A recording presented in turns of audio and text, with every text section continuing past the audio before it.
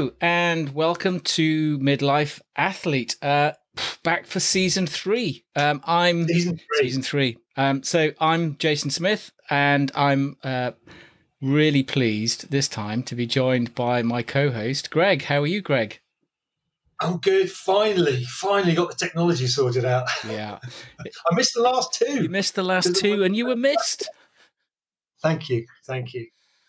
Yes. Oh God. As I said to you before, I'm an analog man in a digital world, and technology doesn't suit me very well. I scratch the surface, and that's it. That's all I do. Well, we're back. We're back, and we're back for season 3. And we thought we'd kick off season 3 with one of our musings, with some points that we thought we'd reflect on. Basically, that's happened through the summer when we've been off air. So, what have you been up to, Greg? Any exercise? Any world record burpee challenges lined up? Well, yeah. Well, that is beginning to become a little bit of a reality. I'm slightly concerned. But I suppose the big thing was London-Paris bike ride, which was great fun. Nothing too onerous actually, but it was lovely. Although one of our crew managed to fall off his bike just before we got to Newhaven. So on our first day, towards the end of our first day, 60 miles of cycling, came off his bike, was walking around limping, going, oh, it's a bit sore. And we're basically, it was Guy's Hospital Rugby Football Club, so we're surrounded by medics and physios and surgeons, and we're going, oh, have a beer, don't worry about it. You got home and basically, we then cycled to Paris, 2 days of cycling to Paris, and when he got home, he had an MRI and fractured his pelvis. So, yeah, and that was Billy Chalicum, who we had on the podcast, the surgeon, yeah. So, so poor old Billy. If you're listening, Billy, hope you're feeling better. Yeah, don't listen. And sorry we didn't take it more seriously. So it was. So he went from being a bit of a whinger to that's Geraint Thomas level, Tour de France, fractured pelvis. And did you have to help him on his bike every morning when he got on and off? It was more a case of, once he was cycling, he was okay. He was actually getting on and off it. Yeah. But I was there when he, poor bugger, he had 4 punctures and he had to get on and off his bike each time. Oh God, it was awful. I really felt for him. Yeah. But yeah, he completed it. So, God, chapeau, as they say. So when's this Lurkin burpee challenge? Oh God, yeah. So we got a 6th member. So we had the 3 blokes sorted out. We were short of one of the ladies for the team. We've now got Nick's got one, but we need a venue and various other things. But it's looking to be towards the end of the year, maybe New Year. But that's the problem. We don't have a date, so we haven't quite got a. So I'm basically just doing some burpees and general weight training just to try and keep myself ticking over. I don't want to peak too soon. No. Yeah. So at the moment, it's all a bit. Yeah. I'm going to be the oldest. I'm going to be 55. And I'm telling Nick to hurry up because I'm going to be 56 soon. And it's just I thought I'm going to be the weak link in the chain. So. Would you get any special dispensation for being the old man? God, no. But the average age of the blokes is going to be about 50, because Breezy's 50, Nick is 48, I think. I'm 55, so we're over 50. I think in the women's team, it's going to part of the team. They're going to be 30s. So I am fearful that I am. Yeah. Anyway, we'll see how it goes. It seems to be all right at the moment. My burpees seem to be all right at the moment. Good. Well, that's what I will be doing immediately after we finish recording these music. Oh, right. Yes. Yeah, I was going to say, how's coming on? I have been. I have to say, a modicum of excellence, I think, in my application of a framework for midlife athletes. Yes. I have been balancing my stuff, I think, quite expertly, really. I've been, yeah. I honestly, I've been really pleased with myself this summer. It's been real application of sort of 80% endurance work in the low intensity zone. I've thrown in some intensity, whether that's mainly on the bike, whether that's coming home and doing 30-second sprints or the like on my commute home, or whether it's a separate bike session. I've been pretty meticulous about getting in at least one strength and conditioning session in per week, which and burpees features in that. I can't say I'm learning to love them, but you never love a burpee. You learn to respect them. I learned to respect them. I've definitely learned to respect them, but I kind of miss them in a little way. We went away for a weekend on the South Coast and with the kids over the summer, and I had to miss my dedicated strength and conditioning session, which I normally do on a Friday.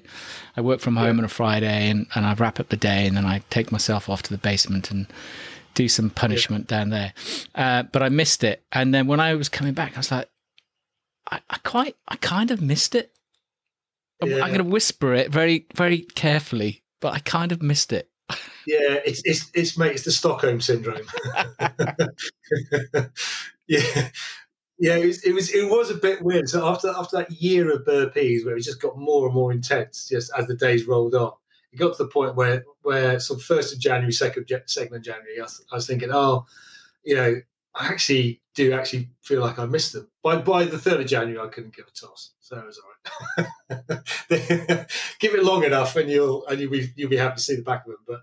But they are an amazing exercise. Yeah, an amazing exercise. Yeah. If you get it right. Yeah. And that we're going to chat about that later, I think. Well, we are going to chat about getting it right, because we were really chuffed, actually. Well, I was really chuffed. I think you were as well. We had our real first proper interaction from... Taking 3 series. Yeah, taking 2 series. But we had a guy... so I wrote... I was really just thinking about getting back into the swing of season 3, and as listeners hopefully will know, we have a Substack sort of newsletter and push stuff out there, which normally corresponds to some of the pods that we've been recording, but occasionally I might write something else and throw it in. And I know you've written a few things, Greg. But so I'd been mulling over this summer, because we weren't recording, and it just felt like we'd learned a heap of lessons about how midlife athletes should go about applying a sort of framework, if you like, to do it, and not just exercise, because it encompasses a load of other stuff that we've touched on in the pod. So I wrote this piece, pushed out a draft, sort of version 1 of this midlife athlete framework, and lo and behold, and invited people to come, and lo and behold, we actually got somebody from LA who reached out to us and said, "Hey, I love this. I like the way you're thinking. And I'd like to kind of talk about how I can sort of apply it." So, cut a long story short, we've actually got this chap on in our next episode, because we thought it'd be really good to kind of bring it to life. But the other thing then that happened is, and work colleagues or people that you're interfacing in with work have sort of come up to me, and sort of I've had a few people now who sort of said, "Oh, talk to me about a midlife athlete podcast. How did that come about?" But invariably they say, "I was an athlete, or I was a serious athlete, in my younger days. I've started exercising again, and I've tried to do a triathlon or whatever it might be, and I just keep breaking down. And so we thought it would be quite good to kind of touch on that a little bit, not just in the context of the framework, but also stuff that you've come across and that you come across almost on a very frequent basis in your practice. Yeah. It's, for me, I have been, I'm slightly evangelical about it, really, but I get annoyed with the exercise industry And the medical industry, I say industry, but the medical framework around exercise and the exercise industry framework around exercise, in as much as there is always a case, the way it's portrayed, say if you want to do a glute exercise or you don't want to do a core exercise, you want to do this works your glutes, this works your pecs, this works your biceps. There is this concept, and I think it's completely wrong. It's cart before horse, in as much as they say this exercise works your glutes. Do this exercise, it works your glutes. It doesn't. The brain chooses to use the glutes in that exercise if it chooses to, if it sees fit. The brain does not do what is right. It does what's easiest. And if you have an imbalance in your system, and that imbalance is quite strong, it will predominate. You may not know it's there. That's the problem. But if you don't get your form right, and if you don't look for these little nuances, then you can be in a situation where you're just strengthening an imbalance. So I see it all the time with clients where you start just doing some muscle testing on them, and lo and behold, they're weaker, their painful knee, for instance. You test their glutes on that side, and it's 30% weaker. And they say, "Oh, but I've been doing Pilates for 2 years." Yeah, but the Pilates doesn't tell your brain that you've got a 30% weakness on that side. You've got to look for it sometimes. You've got to be mindful of it. And that's where I've really got to the point I've sort of digging down with my clients to say, well, when you're doing this exercise, think about how you're doing it. The exercise is not going to tell your brain how to perform the exercise. Your brain will do what's easiest. And if it wants to cheat and compensate, it will, because that's what it's learned to do. So becoming mindful of that is very, very important, but also really helpful, because you learn how you can become more efficient. You can learn how to move, when you start to analyze how you move, you can start making subtle changes yourself without an intervention from a therapist like myself. But you can make change and go, "Oh God, that's easier if I do that. If I adjust this, that makes that better." And suddenly you're in the realms of subtle changes in skill, which can have a profound effect on your performance. I completely agree, and there's just two practical things I compare to that. So when I'm coaching clients about pedal technique on a bike, very often what I'm coaching is counterintuitive to how they've actually, that short circuit process they've done. So they normally pedal in squares, so they push down on the pedals and that's it. And what you're trying to do is kind of more of an elliptical circle. So what I say to them is you have to practice that technique. You're in that learning zone, and you almost need to I don't say undo, but you need to strengthen those neural pathways. That is where you're actively, consciously thinking about that pedal stroke until eventually it becomes, an unconscious pathway. And the other thing that I've noticed is when you run in particular, if you drop down your intensity and you run in your zone 2, you're within your aerobic threshold, invariably it's slower than you think it is. And therefore you can concentrate an awful lot more on your form. And I think actually what tends to happen over a period of time is they say, go slower to go faster. But actually I've noticed that what happens is the running economy can improve, because what you're doing by slowing down is actually spending more conscious thought about your form. Whereas normally what would happen, and most midlife athletes make this mistake of running or whatever it might be in this gray zone, and therefore their thought is actually being applied to just being able to sustain that, as opposed to what you're talking about, the technique and so on, or the skill or whatever it might be. Well, when I've got clients who are returning to running, I give them very, very small amounts of running to start off with. They're not allowed to run consecutive days. They run, literally their first run is a minute of running and a minute of walking 5 times. So it's 5 minutes of running. That's it. They're not running more than 10 minutes takes them about 2 or 3 weeks to get to 10 minutes of solid running. But in that minute of running, I'm saying, think about how you're running. Think about the pain, that leg that isn't painful. That's tolerating all the load that's going through it. The leg that isn't tolerating it, think, what's that doing? How is it moving? How is it gliding? Is your foot slapping down? Are you dropping? Are your arms swinging symmetrically? So that minute of running is not just run, because your subconscious mind will just run. You won't think about it. You've got to consciously step in and almost self-analyze, almost sort of observe yourself running, and cycling as well. Observe yourself pedaling. Think about what's the force through my left leg. Then switch your mind's eye to the right leg. What's my right one doing? So, and same thing with swimming. What's my left arm stroke? What's my right arm stroke? Breaststroke. Are my legs symmetrical? Is my screw kick different on both sides? Can I make myself symmetrical? So it's that application which is so important to learning how to move correctly. So that because effectively what I'm doing with all my clients is just, I'm not treating pain. They come to me with pain, but I'm treating the movement dysfunction, which is creating their pain. So that's my little niche.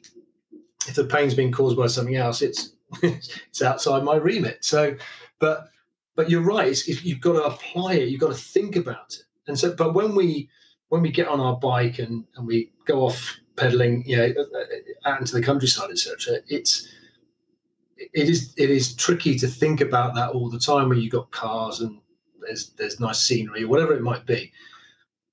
And from my perspective, I'm having to think about this, because I don't go out very often, as often as a professional, let's say, I'm not putting in the tens, hundreds of thousands, millions even of revolutions that they do, year in, year out, and they've been doing from a very early age. So they just have got so much muscle memory of quality that they don't have to think about it.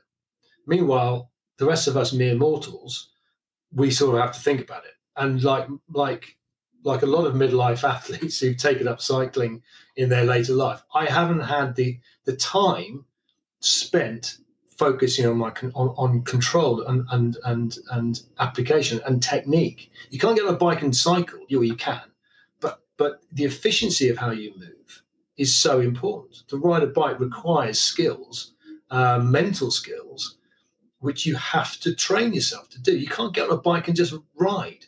It's great when you do, but in order to get, but sorry, you can do that. And if you're happy with that, that's fine. But if you want to improve, if you're looking to improve your performance, this is an important bedrock. It's the foundation for which you can then apply more power and speed and effort on top of it, because then you're just going to the efficiency of your movement just stays there as you get stronger. I mean, if I start putting more effort into it as I ramp it up, I can feel my form going out the window.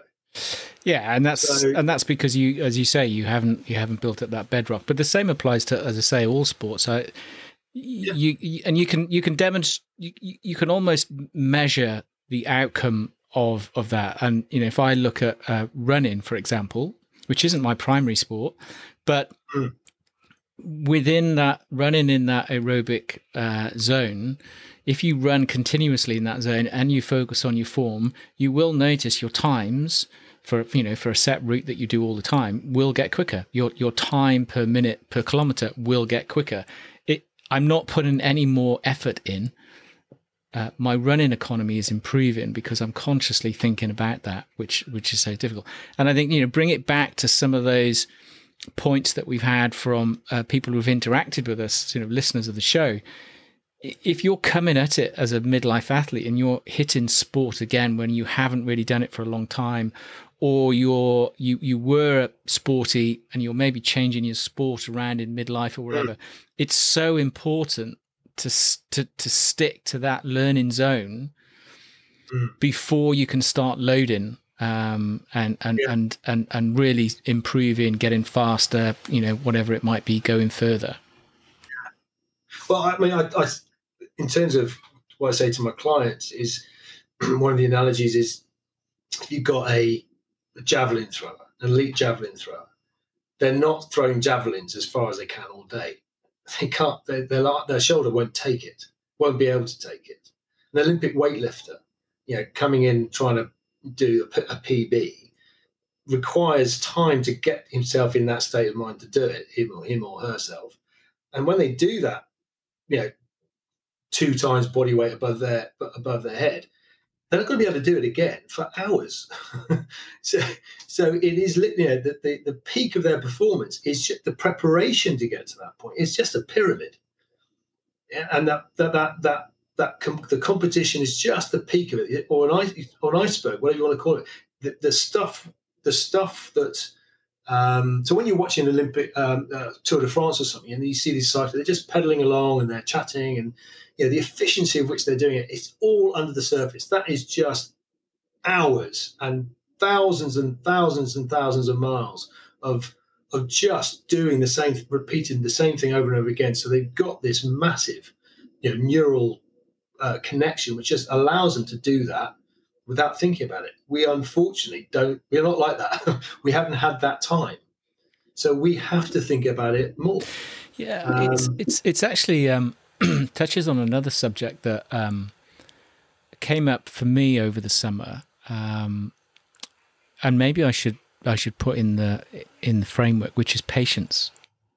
That, as you talk about the mind wanting to take shortcuts, but I think that rubs off on us with some of our decision making, that we also take shortcuts or want to get there quicker, and don't devote the patience that we probably need to this training zone that you and I just been talking about.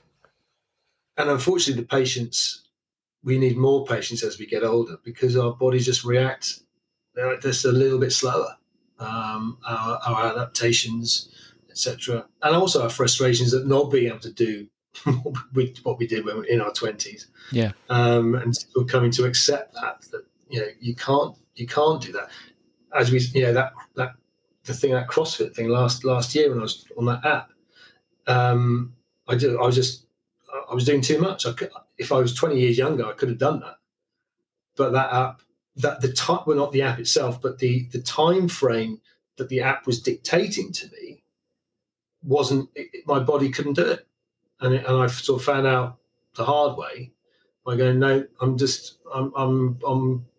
burning myself out very quickly. I'm going to injure myself. Yeah, in fact, it was a chap who I had to speak to at work actually asked me about the podcast, and he said he's been doing CrossFit and he just keeps breaking down, and he wondered whether CrossFit was actually suitable for midlife athletes. And but again, I think it is. I think it's suitable, but again, it comes back to this idea that the exercise dictates the movement. You do this exercise, you do a clean and jerk, you do a thruster or a burpee or whatever it might be. You will just do what your brain has learned to do. It will, the strategy it uses, that's it. That's all it knows. Whether it's right or wrong, correct or not, efficient or not, it just does what it thinks is right for it. It doesn't necessarily mean thinks it's optimal. It will just do it. That is where, and then you start loading that up too much or too often or too soon, and then your tissues can start to break down if not careful. And because but when you're younger, what I see a lot when I treat sort of teenagers with problems, they tend to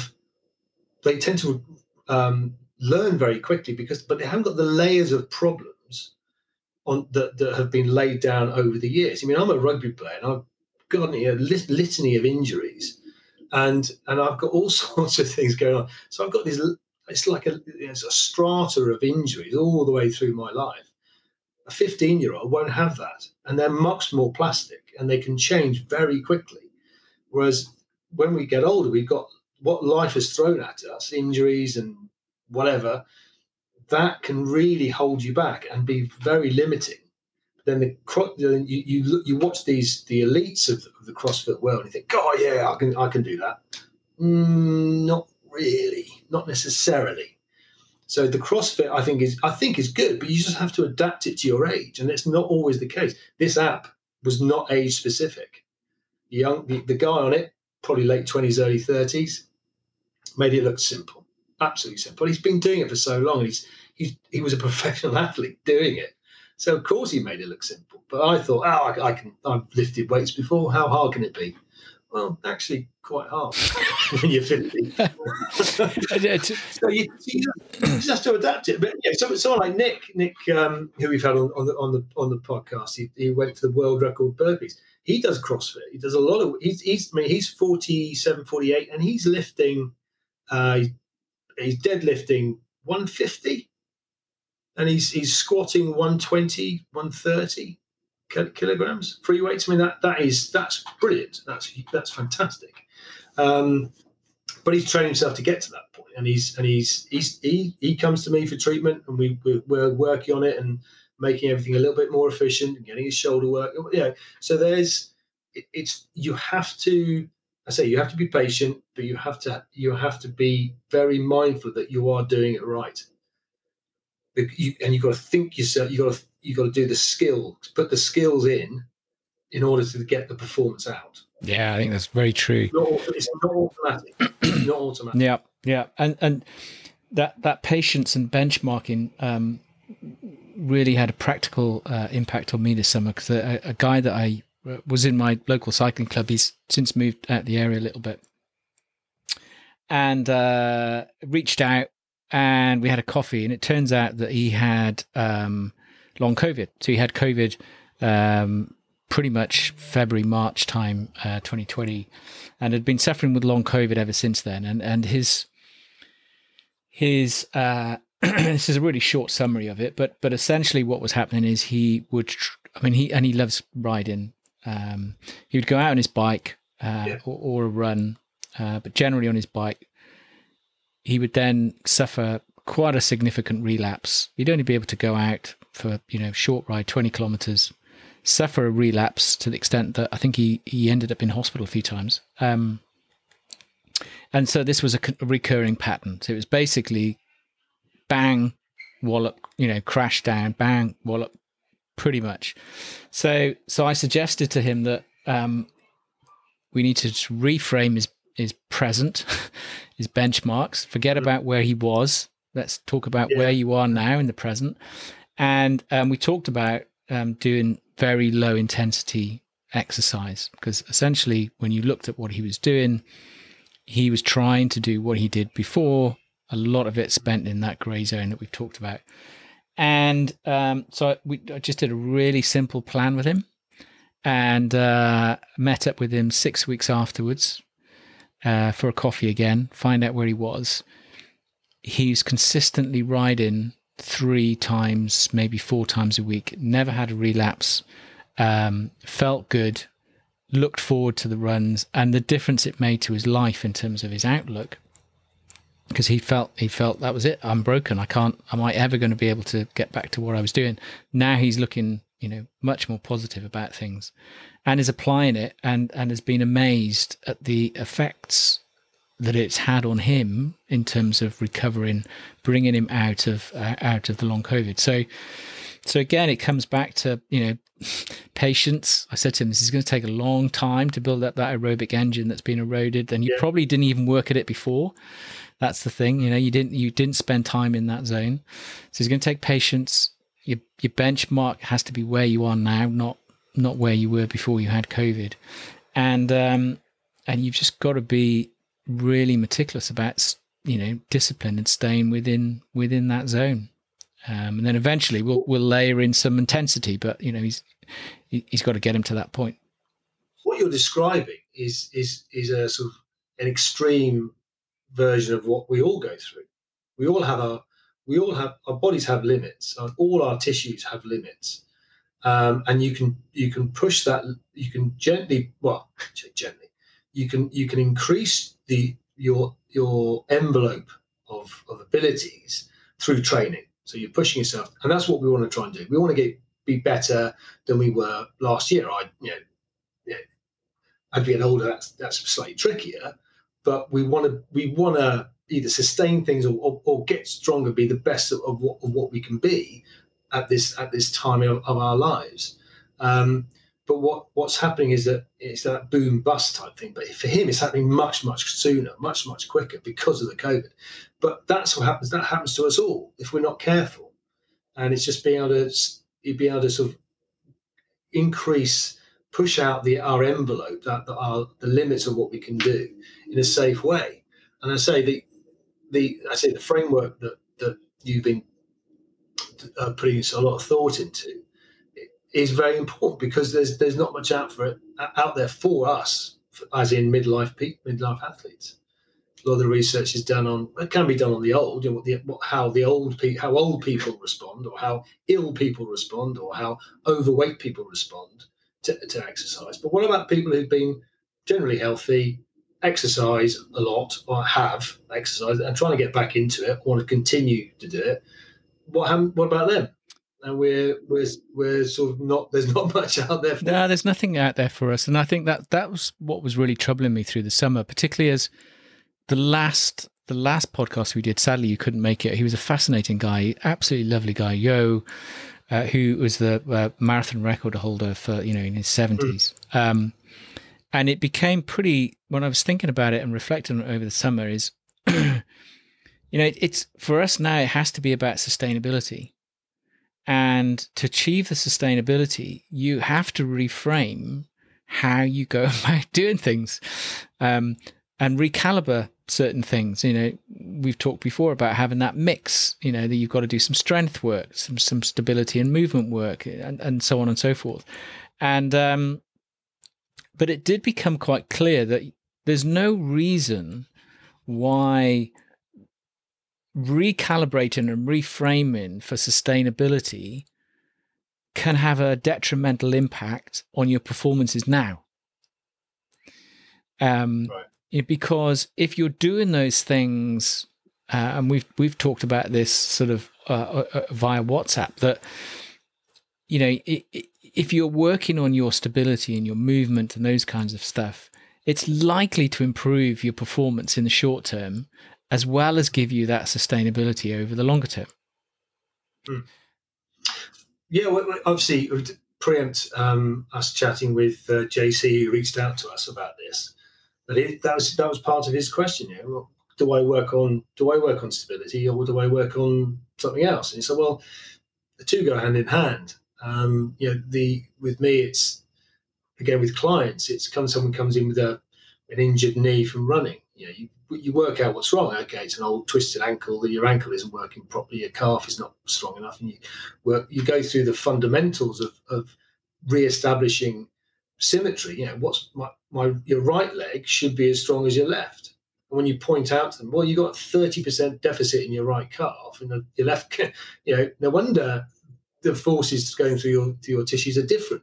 They should be theoretically the same. Running should be theoretically, each leg does the same amount of work. But the right leg is having to do different work because of this weakness. You can still run, but the problem is you've now got an injury. So you have to work on those. So you rehab yourself out of that situation to get yourself so you're pain free. But ultimately, it's about conditioning myself to be able to run. People run to get fit. They cycle to get fit. They do CrossFit to get strong.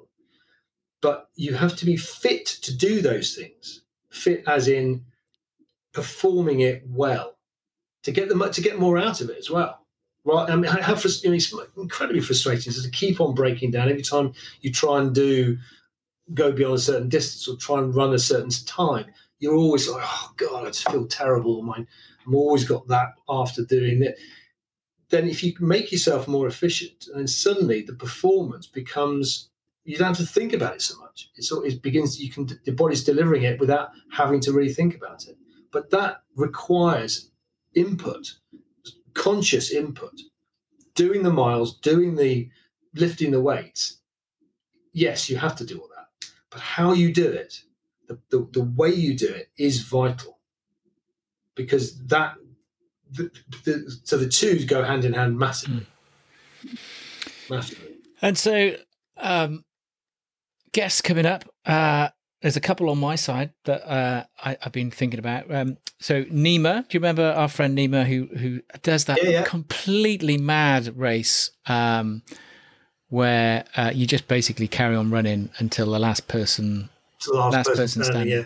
So there's no second place. There's no second place. He won again, and he's offered to come back on again to talk about mindset, because how he does these things, I think there'll be some really interesting. He does them because he hasn't any kids. That's why. But I was thinking more in terms of his mindset when he does them, rather than practicalities of. Yeah. So he's offered to come back on to talk about his mindset, which could be really, really interesting. We're going to get JC on to talk about a practical example of that balance that we talked about and the framework, which I think would be. Because he's a marathon. Yeah, he's a marathon runner. But again, I think he's got a relatively young family, so balancing. As we all are, balancing these different demands, because it's not just the to be a professional athlete, but and there's another guy that I met after we'd finished season 2 for a coffee and lunch in the summer, and he had been he probably still is actually, but he had done an awful lot of ultra running, and was helping other ultra runners and stuff, but. The question that he had, which I thought was really interesting for us to tackle, is like, what do you do if you haven't got an immediate goal, as a midlife athlete? What does how do you get motivated? How do you continue to train? What sort of training? And also whether or not you should also think about giving back in some shape or form. So that might be a really interesting conversation. And you sent me this article, which I thought was incredibly fascinating. It was a Medium post about. It was basically a business model to fix healthcare, but it was around prevention. So I think what they were really saying was, look, if we can get people out exercising and continuing to exercise, that should solve a lot of healthcare issues, and there's prevention as a service. So I don't know, it might be quite interesting to reach out to those guys and or the guy who wrote the article and get him on. Well, I'm trying to. I've been reaching out to a ex-pro rugby player, and we keep on basically our diaries haven't quite synced yet. But what I want to, and there's another ex-pro Saracens player actually, who would be interesting to get them on, having gone from professional athlete to then you retire in your 30s. Then what do you do after that? But just the mindset of the professional athlete, I think, would be quite an interesting one. Yeah, and are they applying that mindset that they had, and how is it different to their midlife athletic sort of stuff? Yes, exactly. What sort of carryover is there? What sort of and what do they do? They're probably cycling. they all do, don't they? They all do cycling. But it will be interesting to see what they do. See whether they just eat and drink and don't care, or they say, I've got to keep doing something. Who knows? We'll see. I just need to try and nail them down to some dates. That's going to be yeah. But what was interesting when JC reached out to us, he was like, after the initial euphoria of getting someone to write in, we suddenly thought, well, why don't we get him on and chat to him about what his question is? But that would extend to anyone who's listening.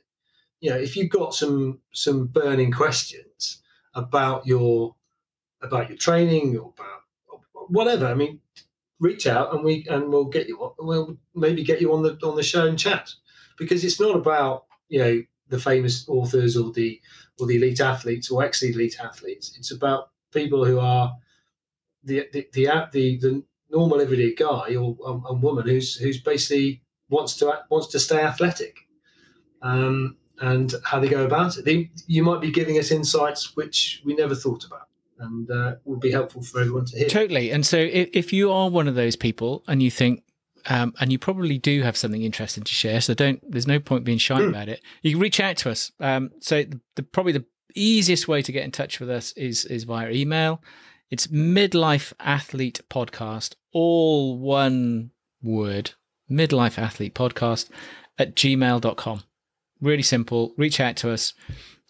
We'd love to hear from you anyway, but it would be great to get people on talking about, their experiences, what it's like for them. Yeah. It's a bit of a sad way to end potentially, or maybe we don't.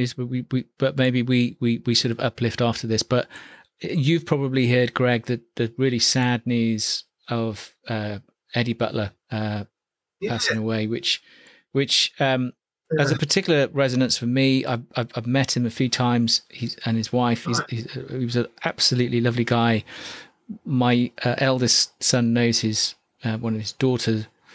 Was at school with her and is in a social group. And it just felt an incredible loss. To anyone who don't know Eddie, if you don't know rugby union, he was ex-Wales captain. He played for the British Lions, but he was basically probably mainly known for his commentary on games. And he was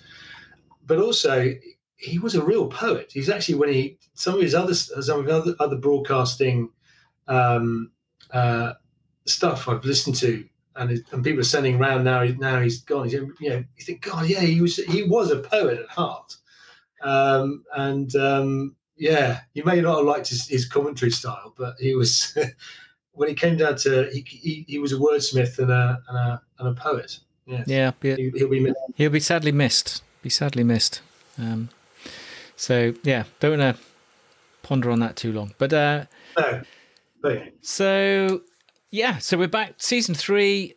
We'll try and push out stuff on a regular basis as much as we can. We'll hopefully get Greg all his technical issues behind him, so it all runs smoothly. So can we do this by carrier pigeon? Really? Much easier. And so, as ever, find the stuff on Spotify or iTunes or wherever you listen to your podcasts. It all gets downloaded there. Have a look at Substack, Midlife Athlete Substack. There's some stuff, as I say, we push out the pods there, but we push out occasionally some writing, so do that. You can comment on articles as well, and please get in touch with us. We'd love to hear from you. Midlife Athlete Podcast @gmail.com. Great. So on that note, that's season 3 kicked off. Can't wait for the next guest. Burpees, off you go, mate. I know. Okay. How are you doing? I'm trying something different today, actually. So invariably, I do a number in a minute. I might do, let's say, I don't know, 10 a minute. And then maybe I might switch and do some squats or goblet squats or whatever, and then back to 10 a minute or whatever it might be. So I do mess around with it quite a lot, actually. But tonight I thought I would try a pyramid. So I'm going to go up and down pyramids, I think. So that's what I'm probably going to play around with today. All right. Just for variation, really. Yeah, it can get a bit dull. Yeah. I did 300 yesterday, 10 a minute for half an hour. And it was, really? But, and actually over the summer I did try, and I remembered, oh God, I did, for 6 hours, I did 100 it's 100 EMOM, 10 a minute for 10 minutes for 6 hours. So I basically did 100, rested for 50 minutes, another 100, rested for 50 minutes, another 100. And so I did that thinking, well, that's a quarter of what we're going to be doing on this challenge. Okay. And I was, I was getting a bit tired at the end of that. I've got a book for you. I've got a book for you to read. I know you're a real avid reader. Yeah. So a book for you, Living with a Seal. Or Living with a Seal. It's written by the so it's basically it's a good read. It's a fun read, really light reading, but I think you'll enjoy it. You'll have a laugh on the train when you're going into London. It's a guy who he loves his exercise, does all sorts of things. I don't think he's probably not quite midlife athlete, but he's probably bordering on it. And he comes across a Navy SEAL, and he decides to get this ex-Navy SEAL to live with him and train him for a month. So this Navy SEAL comes to his house and basically says, "You have to do everything that I say. No question, no, no quibbling, no pulling out. You have to do everything I say, and that's the deal. And if you do that, if you agree to that, I'll come along and I'll do it with you." It's quite funny. Some really funny moments in it, actually. But I think it'll appeal to you, Greg. So there you go. It's a short, witty little book to entertain your train journey. Living with a Seal. Right. Okay.